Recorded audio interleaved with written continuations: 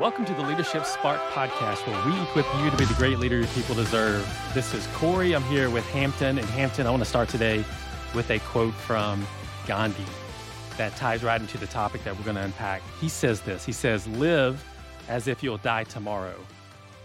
Learn as if you'll live forever."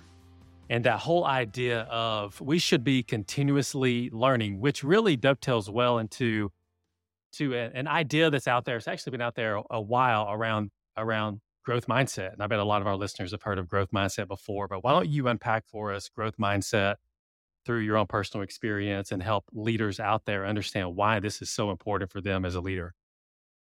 It's interesting because I spent a lot of my life with a fixed mindset.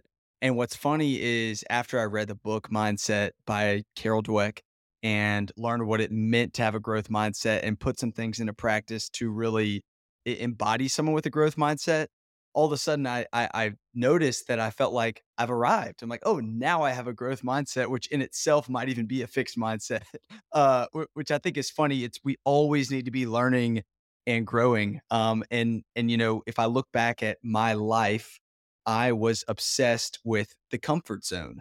And when you're in the comfort zone, you're probably not growing very much. And so people with a fixed mindset are often obsessed with natural talent. They want to stay in the lane of things that they're really good at. A personal example from my life is that I was not always the smartest in the classroom. So if I didn't study and my friend didn't study, they might do better than me.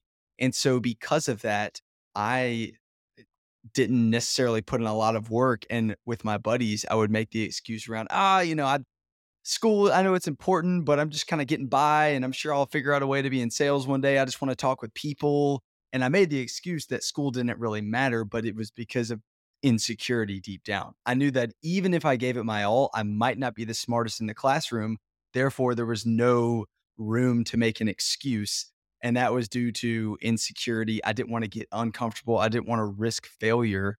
And that is the absolute opposite of a growth mindset. I was very fixed in my abilities, if you will. And so now, after reading the book by Carol Dweck, personally, I've learned what it looks like to have a growth mindset. I'm willing to step out of the comfort zone. I'm willing to learn new things, and I'm willing to fail at the end of the day. I think I've had to learn a lot of humility to be able to be open to those things, but it always works out in the end. Now, that's just me personally. I know it's super important when you're leading a team to have that as well. So, Corey, do you want to touch on that?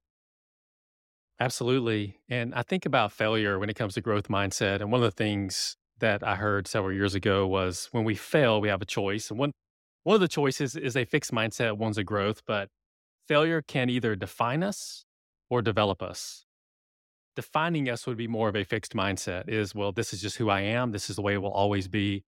Develop us will be, I'm going to learn from this because I believe that I can grow and I can get better in whatever aspect of my life that I'm thinking about and talking about. So, but the tendency is to think about growth mindset as far as what's in it for me as the leader, which, as you, Hampton, unpack, there's a ton in it for me as a leader when it comes to choosing to have a growth mindset. Because if I am not learning, if I'm not growing, I will be left behind. And I don't want that to happen to me as a leader.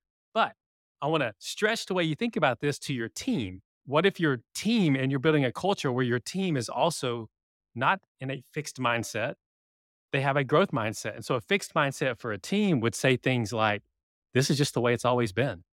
Or a fixed mindset for a team would be, we're comfortable with the way we do it now. It works. Instead of pushing into, are there better ways to do what we do? Can we go further, faster? Can we be more efficient, more effective? Can we learn new ways to do things? Can we stretch each other into new areas personally? And then corporately together, we'll be better and we'll grow. And so as you think about this as a leader, your go and do, as you think about it, is to, number one, check yourself.